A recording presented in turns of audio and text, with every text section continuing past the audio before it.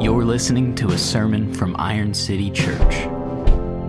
For unity, for diversity, for the city, and for the glory of God.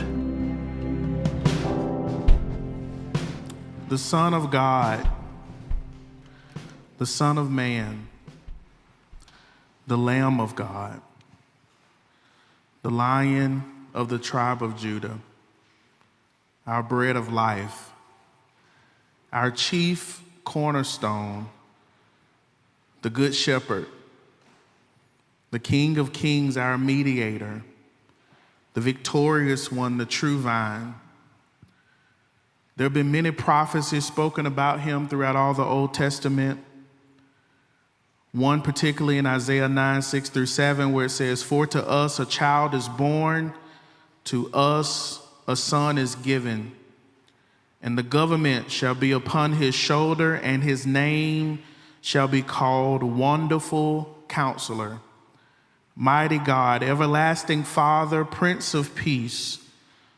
Of the increase of his government and of peace there will be no end." How many are looking forward to that?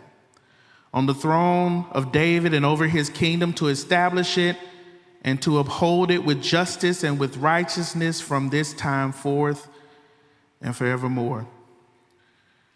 And when we hear that kind of description, if we be honest, in our flesh, we have an imagination that makes that look like a Marvel character who's strong and big, who's powerful and burly. But in this prophecy in Isaiah 53, we see him a little differently. It describes him as having no form or majesty that we should look at him, or no beauty that we should desire him. He will be despised and rejected by men. He will be our man of sorrow, acquainted with our grief. The one who was pierced for our transgressions and crushed for our iniquities, and upon him was the chastisement that brought our peace. And in this text in Matthew, we see the name Emmanuel, God with us. And in case you've been living under a rock, I'm talking about Jesus. His name is Jesus, God, who chose to come in human flesh as a baby. Kind of not what I would have had in mind if I would have heard these kind of prophecies about this powerful king and ruler. But this is the humility in which our Jesus came. So we've been in this series of Advent, and that just literally means an arrival or a coming. I like Duran Gray's definition of Advent. He literally said, Advent is a time in which followers of Jesus prepare and remember what God in Christ has done to break into the world, to set the captives free, to forgive sins, open blind eyes, and establish his kingdom on earth. And guess what? We play a role in that. I was really convicted as I was preparing for this message, and I just sensed Jesus say this to my heart, that in the midst of all of this imagery that we'll go through, he was like, don't forget about me. In John 5:39-40, Jesus said, "You search the scriptures because you think that in them you have eternal life, and it is they that bear witness about me. Yet you refuse to come to me that you may have life." Here's the dangerous thing that can happen in our scholarly pursuit of the Bible, in the familiarity of church and hearing scripture every week. We all, and I've done it a lot of times, we can miss Jesus.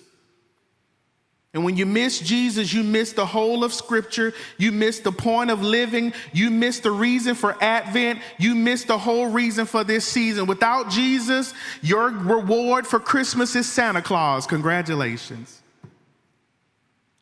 Without Jesus, it's just about empty gifts. But there's no hope. There's no purpose. And unfortunately, it's very easy to do. It's very easy to miss Jesus. Whether it's our apathy, our familiarity, our staunch rebellion, we often miss Jesus in our daily lives. But he's the Messiah that both texts are talking about. He's the Messiah that came to this world, and he's the Messiah in whom's return we are eagerly waiting on. And so in these two texts, we see Emmanuel, God with us. And I love the tension of this because you get to see this phrase kind of come to life, the already but the not yet.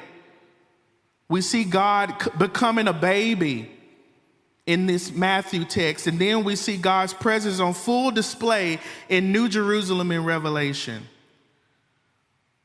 And so we're going to take some time to kind of overview the Matthew text. We see Jesus' birth in a place called Bethlehem. And here's even another little fact just to show his humility. Bethlehem was a very small and insignificant town. Their claim to fame was Ruth and Boaz, David. And that just further shows the humility of Christ, because when you think of a king coming to earth, if you're like me, see, y'all may be a little holier than me, but when I think of a king coming to the earth, I'm like, you come down like a boss. And if you're prideful like me, I would have came on not no donkey, I would have came in a spaceship or something to let you know your bruh is here and I'm coming to save the world. But our God, our King, Emmanuel, God with us, came as a baby, born in a town called Bethlehem. And in Matthew, we get a chance to see God dwelling amongst people, some of his first interactions with people. And guess what? It's a very interesting bunch of people. They were wise men, also known as magi from the east. They were astrologers. And Jesus hanging around interesting people would kind of be his mantra if you follow the Gospels. We don't know how many of these people it was. As Cam reminded us, our nativity scene has been lying to us. I'm still tickled over him hiding the wise men. That was so funny. We don't know how many it was, but what we do know is that they were on mission looking for the King of the Jews because they saw his star and they had come to worship him. We don't know the real religious practices they had, but they saw the manifestation of God's glory in the heavens, and guess what? They responded and they traveled to worship the King, the true King. And so we see in this text that they went to the obvious place that you would look for a king. They went to Jerusalem, and they went to this guy named King Herod. And let me tell you a little bit about Herod. He was insane. He was paranoid. He was unpredictable. And all of that is an understatement. This man killed his family. And when he was in turmoil, everybody was in turmoil. And so when they asked him, where can they find the king? He became greatly disturbed because in his mind, he was like, it ain't no other king but me. What are you talking about? And so he summoned the scribes and the chief priests to tell him where Christ would be born. And let me tell y'all, as I begin to just look at this text and see the different people in this text, some little nuggets that the Lord kind of just put in my heart that was convicting me.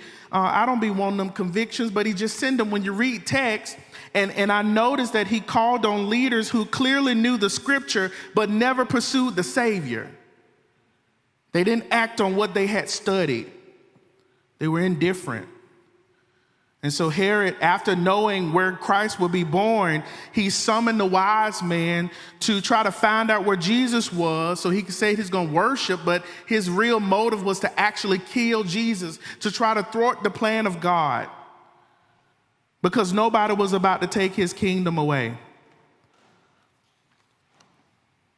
And so the wise men, they finally make it to Jesus.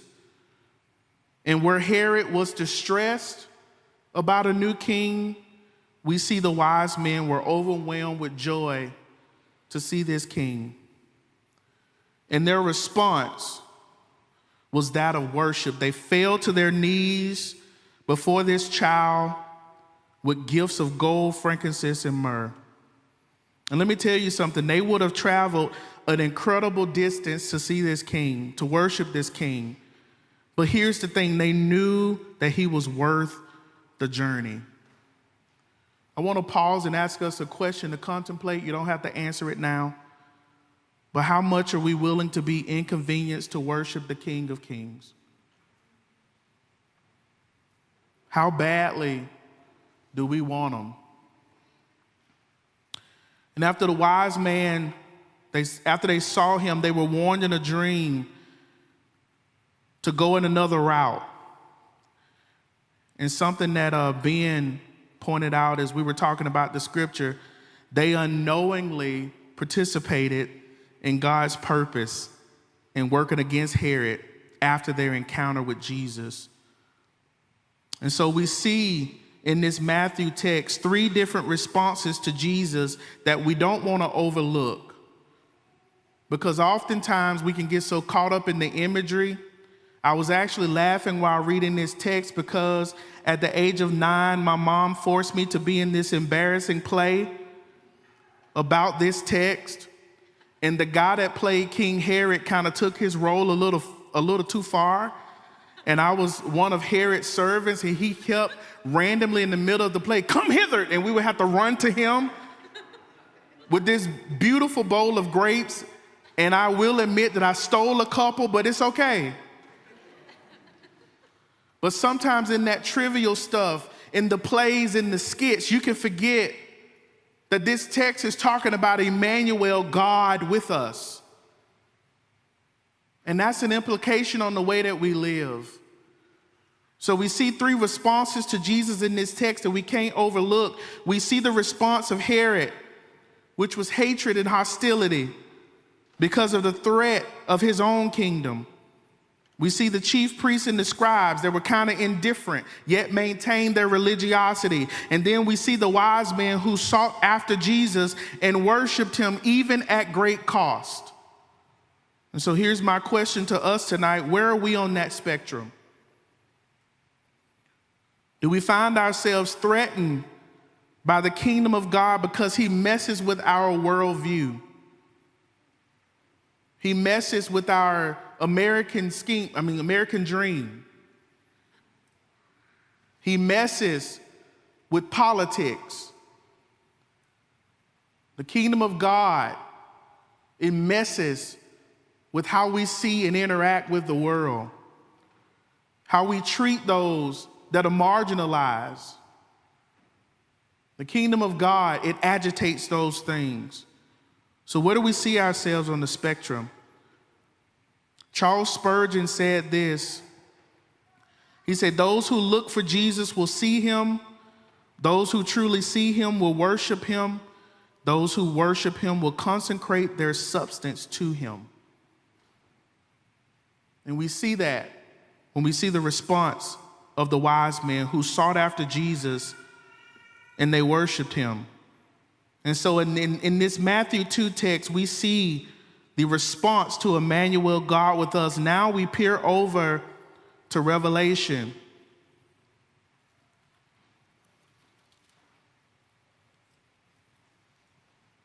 And I'll admit, as I was reading Revelation, I began to feel super convicted because I don't reflect on this as much as I should. I don't reflect on the fact that this world is temporary. And I find myself in anxiety and fear and in turmoil because this year has given us a lot to be afraid of. It's given us a lot to be anxious about. And one of the benefits of this new Jerusalem, of this new heaven and this new earth, that it is a reminder that this is not our home. That we're just aliens here for a short time. So no matter what calamity you find yourselves in, this scripture and this text will give us hope if we feast on it. In chapter 21, it opens up with such beautiful words of comfort that reminds us that in the new heaven, all things will be made new. There'll be no more tears, no more mourning. God will be with his people forever. And then we continue that in verses 9 and 10 with the same angel that poured the bowls, leading John to this vision, another vision of this city, the New Jerusalem. And then in verses 11 through 27, we see a beautiful description of this city. Like all of the book of Revelation, this chapter is symbolic. But here's the thing about this. Our human sinful minds cannot comprehend for real the joy and the glory of the presence of God. In 1 Corinthians 2 and 9, it says, eyes have not even seen, nor have ears heard. It's not even entered into the thoughts of man, the things that God has prepared for us. And so no matter how much we study and think that we know the imagery, we still don't get it. We still don't understand the beauty and the glory that we will experience in our sinless bodies. No matter if the jewels are literal, the ultimate reality of these texts is that heaven is about a person, Jesus, and it's about fellowship with our triune God. In verse 16, there was something that was really cool that stood out. It talked about how the city would be laid out as a square. And that is referring to, it could be an allusion to the holies of holies in 1 Kings 6, 19 through 20, which was also a perfect cube. What that's just showing us is the beauty and the glory and the splendor that we can't even imagine in this new Jerusalem. Then we see in verse 22, I want to read it. It said, and I saw no temple in the city, for its temple is the Lord God, the Almighty, and the Lamb. So this city has no temple. And here's the reason. There'll be no temple in this New Jerusalem because a representation of God's presence will no longer be necessary. We will have his direct presence. Perfect fellowship has come. God is with his people, and God is the source of everything, and will be in our glorified bodies. Our minds can't even fathom that right now, what that would really be like. Then in verse 23, and the city has no need of sun or moon to shine on it, for the glory of God give its light, and its lamp is the Lamb. By its light will the nations walk, and the kings of the earth will bring their glory into it. In Isaiah 60, 19 through 20, it reminds us of this beautiful promise that the sun shall be no more your light by day, nor for brightness shall the moon give you light, but the Lord will be your everlasting light, and your God will be your glory. Your sun shall no more go down, nor your moon withdraw itself, for the Lord will be your everlasting light, and your days of mourning shall be ended. Somebody say amen to that. Believers, we will experience God's presence in its full intensity as we never have before. And here's the beautiful thing. That we get a small foretaste of that right now by the Holy Spirit living in us. But it is nothing even compared to what this will look like when Jesus reappears and returns. There will be an enjoyment continually of God's presence, and guess what? It'll be undistracted. I'm going to say amen to that one because I get very distracted easily. But we'll behold the beauty of the Lord very undistracted. Here's a cool thing to point out in verse 24. By its light will the nations walk, and the kings of the earth will bring their glory into it, and its gates will never be shut, and there will be no night there. They will bring into the glory and the honor of the nations. The beautiful part of this is showing us that God's people who will be represented will be from all tribes and all nations. Cam gave a beautiful analogy as we were talking through this about how we may even have our languages and our accents. So sorry if you're country, you'll still be country in heaven.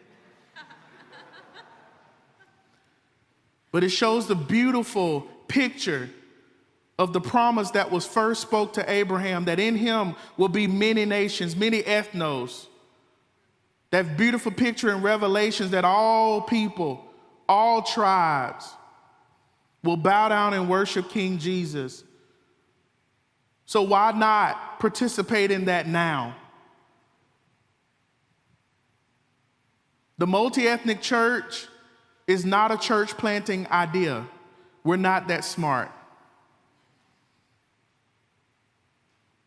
Before Dr. King had a dream, God did. He wanted a family. And that family is made of many nations, many tribes and many tongues, many languages. And the implication of that for us now is, do we live a life in reality of that? Man, I can't wait. That sounds like a party. So we see this beautiful truth that all peoples will be represented in this city. Now in verse 27, there's a sobering implication that we see here, and I gotta point it out to be faithful. But nothing unclean will ever enter it, nor anyone who does what is detestable or false, but only those who are written in the Lamb's book of life. Here's the reality. As beautiful as this city is, not everyone will get to enjoy it. And so what is the implications of that? Because there are people in our family right now who are not written in the Lamb's book of life. They're in mine. How do we live in light of that?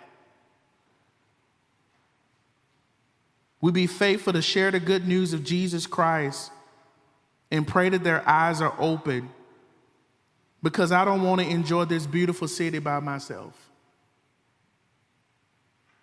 I want to see my family know Jesus in a personal way. And I want to know that their names is written in the Lamb's book of life. And then we see in the concluding verses, chapter 22, verses 1 through 5, we see this beautiful picture of the river of life flowing from the throne of God. And honestly, this whole section of scripture, it just reminds us that Jesus is all that we need. He is our source. I remember when he was talking to the woman at the well in John 4, he said, hey lady. Sometimes my hood come out, y'all gotta pray for me. He said, if you really knew who I was, you'd actually be asking me for a drink. If we really saw Jesus, we would really be begging at the fountain for a drink.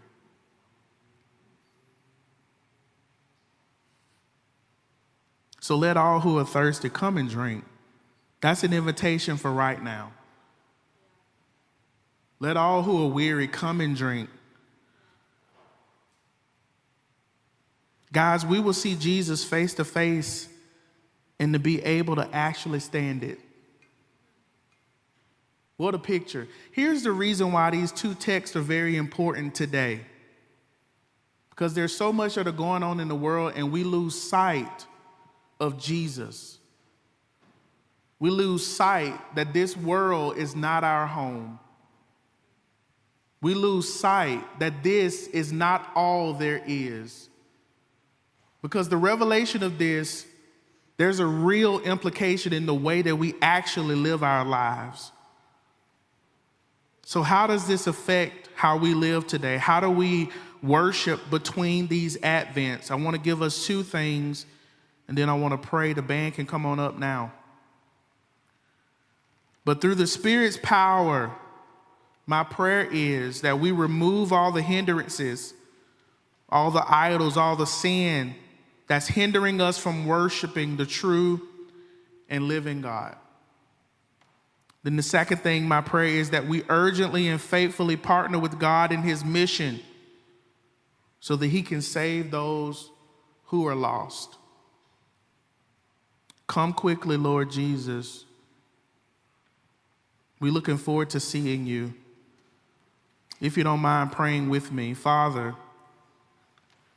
thank you so much for this beautiful revelation of Emmanuel, God with us, both the already and then the not yet that we're waiting on. And Lord, I pray even now that in the midst of our circumstances and situations, that I've made clear the beauty of Jesus. God, I pray that the implications of this word will have a lasting outcome in the way that we live our lives. That we're understanding that we're living between the Advents. And that one day, the pain and the terror, the injustice that we see on a daily basis, the crime and the violence, the sex trafficking, all of these horrific things that we see, there will be an end to it. And so, Lord, help us to live in the in-between. Help us to live lives that are faithful to the revelation of Emmanuel, God with us. And Lord, we thank you for coming in the midst of our brokenness. Thank you for coming in the midst of our pain. Thank you for being acquainted with us in our sorrows. And so, Lord, we just say, come quickly. We await your arrival. For the person in this room that may not know you, may they hear the words of revelation. Come and drink. May they see their need for you as we've made the picture of Jesus so clear. May they see your nail-pierced hands reaching out to them, saying, come, repent of your sin, turn, and begin to worship King Jesus with your life. For those of us who already know him, may we live lives of worship, lives in response to Emmanuel, God with us. We thank you for your word. It's in Christ's name. And we all said amen.